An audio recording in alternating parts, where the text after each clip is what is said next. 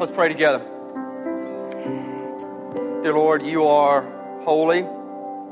Even if we don't understand that holiness, or even if we just don't know that. And you have sent your Son to save us from sin, from our sin. I pray as we look into your word this morning, we would hear and know more the power of prayer. And in knowing the power of prayer, we would know more about our connection and your love for us. In the name of our Lord Jesus, amen. Thank you all. Have a seat. You can turn to Ephesians chapter 1. We're going to start in verse 15. Before we get into the scripture, just a quick little story. The Lord convicted me this weekend. I was up in the metropolis of New Albany. That's where I'm from. That's home. Up in North Mississippi. And my mom's birthday, so I was up there. Anyway, my brother happens to be a preacher too. So he's a preacher in church between New Albany and Oxford, Highway 30 West. And he, I was talking to him. He's got a son named Mason. And my brother is also happens to be divorced. So he gets Mason one weekend, and then his mom gets Mason the other. They have a good relationship. It's all working out. Yet Mason told me, this is how the Lord convicted me, that he loves going to his dad's church, and he'll hear his dad preach. His dad, my brother, named Josh. And I was like, well, you like your brother's preaching, Mason? He's like, no, just the other church. That guy screams way too much. So it convicted me about, I don't know if I scream. I actually thought about, I don't want kids sitting in there and like, somebody saying, that guy, I actually like that preacher that Mason was talking about. But anyway, if that says anything. So we'll try, I don't know. We'll try to, I don't know. If I scream not But anyway, we'll see. Now, Ephesians 1, I want to get into this, that all of us, not everybody here, not just everybody here, but like every human being, we want to feel some connection to whether you call it higher power, whether you call it God. We want to get a connection. I mean, this is why people go to beautiful vistas, be it the ocean or mountains. We want to feel connected, and then also that we are not only connected, but have this sense of meaning and purpose from that higher power or from God. We want to feel like there's meaning to our lives, that there's a purpose, that we're here for a reason. Everybody, across religions, even someone who would call themselves atheist. And I've honestly not met a true atheist because they always believe in some type of higher power and they all want meaning to their life. We want that. Everybody wants that. We can have that as Christians in Christ. That's why I've titled this series, we're doing a series up to the summer, called How Do I Know God? So one way you could look at this is like, how do we know God? Like, how do we know this being, this person, and how do we know God? But you could also flip it, that phrase, us English majors, how do I know, God? Like, how do I know God? How do I know, God, that you're going to turn all this bad stuff into good? How do I know, God, that you will use this death to shape my life? How do I know, God, that you're with me while I'm in the midst of depression? How do I know, God, that you're going to work things out? How do I know, God, that this suffering is going to, I'm going to see something good come out of it? How do I know God? And it's a great question, whether you look at it as how do I know God or how do I know God? So today, the title, really the other question for today in this series is, does prayer matter? And I would say, of course, it does. And us good Sunday school answering Christians would say, of course it does. But do we leverage it? Do we use it? Do we live it? It's another question. Does prayer matter? Yes. I say yes. You would say yes. Many of you would say yes. Maybe not all. Paul says yes in this passage. So I'm going to read verse 15 through 23. And this is actually written as a prayer. So this is a prayer in writing, and then we're going to break it down.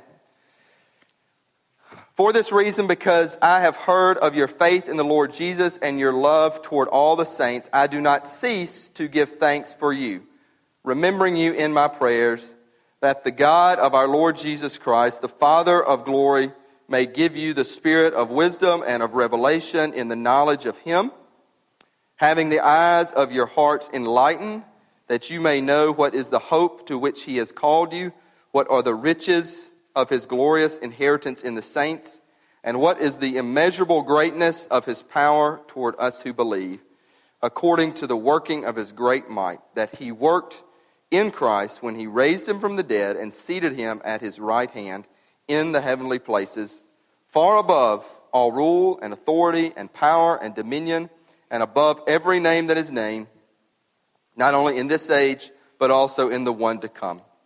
And he put all things under his feet and gave him as head over all things to the church, which is his body, the fullness of him who fills all in all.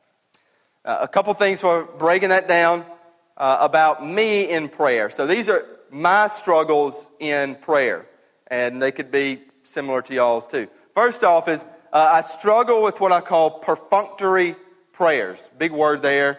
But what I mean is like rote prayers. I would ask y'all to pray for me that I pray better prayers for supper. You know, like the prayer for supper. My wife convicts me of this. I mean, I've been used to all my life. And by the way, you may be saying, hey, man, that's great that you just sit around the table and pray. Yes, you should do that, encourage that. But so I get there, you know, like leader of the family, spiritual leader, and I'm like, you know, thank you, God, for our food today, and thank you for watching over us, and give us a good night, and thank you for, you know, Mommy who prepared it, because Mommy prepared it. Here. And thank you for, you know, all this, thank you.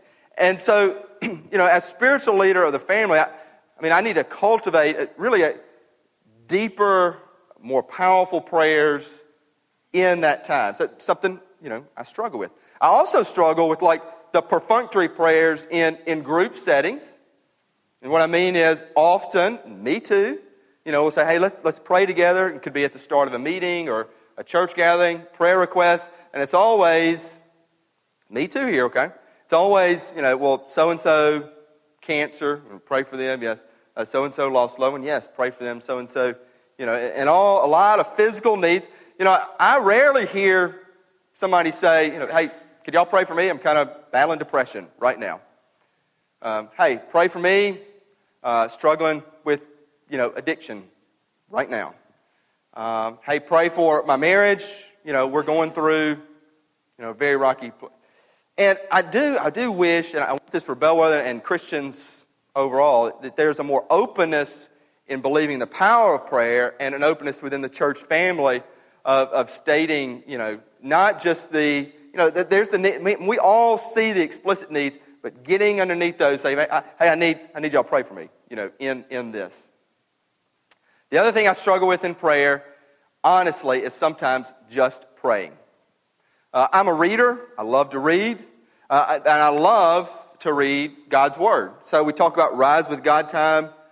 You know, I have very disciplined about this. I'll get up and I'll read my Bible reading plan, and I will love it. And then the Lord will convict me, so, you know, need you to pray now. And I'm like, I just kind of want to keep reading, honestly. I just kind of want to read your Word, which is good, but often I won't then spend some time in prayer. And I'll have to discipline myself to do that. But know this, every time I do, every time I take that time and go into prayer, I'm always refreshed. I mean, always, 100%. You know, it's like I open my eyes and I'm like, man, you know, just feeling the power of the Lord, hearing His voice. So those are my struggles. Those could be your struggles. Paul talks here about prayer. In this prayer, he is saying who we should pray for and what we should pray for. And first off, in verse 15, he is praying for believers. Like he's writing to this church in Ephesus, but this is a prayer to all Christians. Christians then, Christians now as well. So within this writing of the prayer, the Holy Spirit was putting it into his mind. It was coming out in his pen, going to the Big C church church everywhere. And he says this, he says, I've heard of your faith in the Lord Jesus, your love toward all the saints. First thing I need to say, this may be the most important thing you hear. You're saved by faith alone. Saved by faith alone. That can happen today. It can happen any day. We talk about salvation. We talk about being a Christian means being a believer. You're saved by faith. However, just like in this verse, you're saved by faith alone, yet faith never remains alone. So he says, faith in the Lord Jesus and your love towards the saints. Now I say this again, saints doesn't mean that person in a stained glass window. I mean, not Jesus up there, but like a Peter, a Paul, a John, saints, so-and-so. Saints in the Bible, it's Christians. So if you're a Christian, you're a saint. So Paul is saying here, your faith, your believing faith, it does not remain alone. Your love for one another. So he's praying for the church, a church that is saved by faith, but does not remain alone, that they love one another.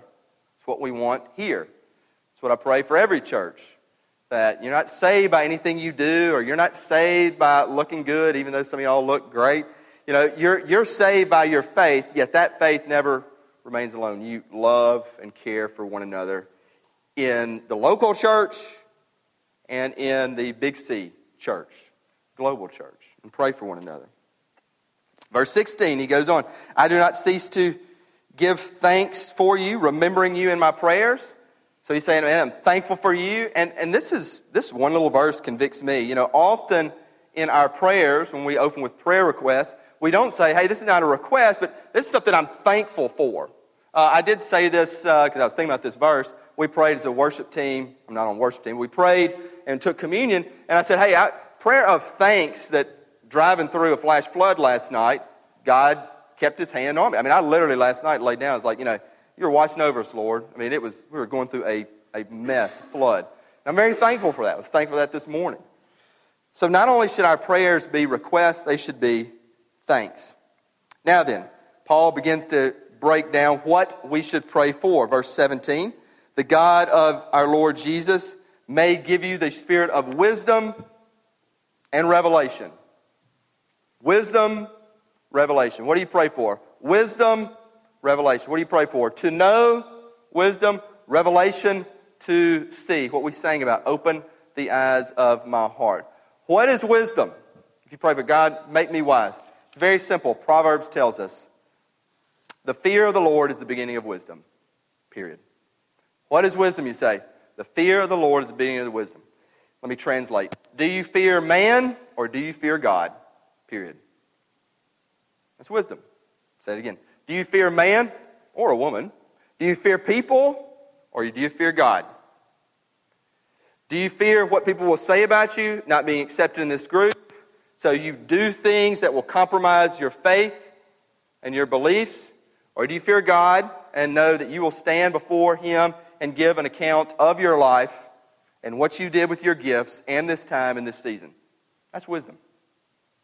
So you pray, Lord, give me wisdom. I pray for that. Lord, let me fear you more than I fear people. I mean, I pray that every day. Because the big thing is, hey, we want to be approved. We want to be accepted. So we don't want to step out of place. And sometimes the Lord calls us to take bold stands. Fear God, fear man. Then revelation, that we see.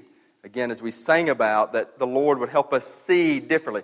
I always have said it like this. It's like putting on a new set of glasses. It's seeing the world in a different way, seeing your life in a different way. One thing that a lot of, I don't know if you call them doctors or, I don't know what these people are called. But anyway, I read a lot about children with autism. And a lot of things that the people, forgive me doctors or helpers will do to help children with autism. And one thing they do is they try to either fog or like kind of cover or even frost. Oh, I think frost would be painful. Anyway, that glasses, because the kids are like looking down a lot and just looking, and they wear glasses. And they will, so they'll cover partially their glasses somehow and put them on. So they have to look a different way. They have to look up. And they begin training to see the world in a different way in doing this. True story. You can look it up. This is one thing that they do. And they felt that they've had good results. And it's the same with open the eyes of my heart, Lord. Like we're seeing, in one way, sometimes we may just be looking at ourselves in life. And we pray that, Lord, help us see the world around us. Help us see differently. So Paul's prayer, give wisdom, give revelation. Then he draws that out, saying that the eyes of your heart may be enlightened. Enlightened. I'm going to key in on that word. That word in its original Greek, it means two things. It means something different than we think of enlightened. We think about enlightened as in like, oh wow, revelation and knowledge together. That word means light coming in and also light going out. So in the Bible, in Christianese even here, do you live an enlightened life? That you let the light come in, or do you block the light? Often we'll block it. And it's not just the problems we face. We're like, use myself as an example. Like, Lord, I don't want to pray today. I'd just rather read. And just sit back and read your word. The Lord can speak to you through that, but do we block the light? Or do we let the light in and let the light shine forth? That the eyes of your heart are enlightened. Then he goes on. Pray for more. That you may know. What do we need to know? To know. This is verse 18. To know. What do we need to know? Knowing here is different than knowing as we think about it. We think of knowing as information. And Paul is writing here, I want you to have inspiration, not information. A little background on this church in Ephesus. Paul was here for 2.5 years teaching them information. And now he's saying, you know that. But you don't know this. You don't know the inspiration of your faith. You know the teachings of Jesus. You know the life of Jesus that I poured into you as he pastored this church. He started this church. He planted this church. You don't know the inspiration. And this is an inspiration deal that he is going into. It's a deeper knowing. In the Old Testament, it says Adam knew his wife and she conceived. So knowing was like a deeper, more intimate knowing in every way. Paul's talking about this deeper sense of knowing God, communing with God, knowing his purpose for your life, knowing that you have a great destiny, knowing that what others think about you does not define you, knowing that he has a plan for your life, knowing that this life is an adventure. Be inspired. Don't just have knowledge, Paul is saying. And he breaks it down. The hope. That you know you have hope. And you always have hope. One of the blessings of grace is it's, up until, that point of departing this world, there's hope. It's never too late in this life. There's hope. What are the riches of his inheritance? That's an interesting, the riches of his inheritance. I want you to stay with me on this. This is, like, if you know nothing else, you need to get this. Think about this. His inheritance. Not our inheritance, his. Why does God need an inheritance? Think about that. Why does God's got everything. Why does God need an inheritance? God has everything. What then is his inheritance? Here's what you need to know in an inspirational way. Jesus was disinherited on the cross. Jesus lost it all on the cross. Jesus was disinherited. The Father turned his back so that we could be God's inheritance. What is the Lord's inheritance? It's you. It's me. It's us. It's his love for you. Jesus was disinherited. The Son of God, Jesus Christ, disinherited on the cross so that we could be God's inheritance. A lot of us, me included, we didn't grow up knowing this, like knowing in an inspirational way, knowing the Father's love for us like that. A lot of you don't know it today, know it in an inspirational way. You are his inheritance. He loves you that much. You need to hear that over and over and over again. His inheritance. And then his power. Power. We like power. The Ephesians like power. Another little background on the church. The church of Ephesus, it was like Maybe not New York, but similar. I mean, there was Rome in that day, and then there was Ephesus. So like big, powerful city with power, hungry people, just like the world we live in. I like power in my flesh. You like power. Our youth like power. We're like, what do you mean youth like power? Well, they like to hang with the cool folks and be with the people who have position and status. It doesn't change much when you grow up. And Paul is saying, may you know in inspiration the power that is ours who believe. That he worked in Christ when he raised him. Easter is 2 weeks ago. Raise is in our mission statement, raising leaders who raise families, who raise the kingdom. That is not an accident. Raise. Christianity is about resurrection. If Jesus had not risen from the dead, there is no Christianity. It's about the future. It's about resurrection today, not just the body. It is about the body being raised to life, but it's about that we are dead in sin, and when you have faith in Jesus, he gives new life. It can start any day. Raised in the power of Christ and seated. That's interesting too. Seated. Why? You ever wonder why they say this all throughout the Bible? Why does Jesus seat? Why does he sit down? Seat at the right hand of God. For us biblical scholars, or I'm not a scholar, but you biblical scholars out there, seated at the right. What does that mean? Seated. The question: what do you do when you get finished mowing the yard? What do you do? Some of you are like, well, I grab a cold so and so. Well, I mean, what do you do after you do that? What do you do after you do that? Well, I take a shower. Okay, probably good. What do you do after you do that? I sit down. Like I sit down. After work is finished, I take a seat. You catch that? The reason Jesus seated, his work is done.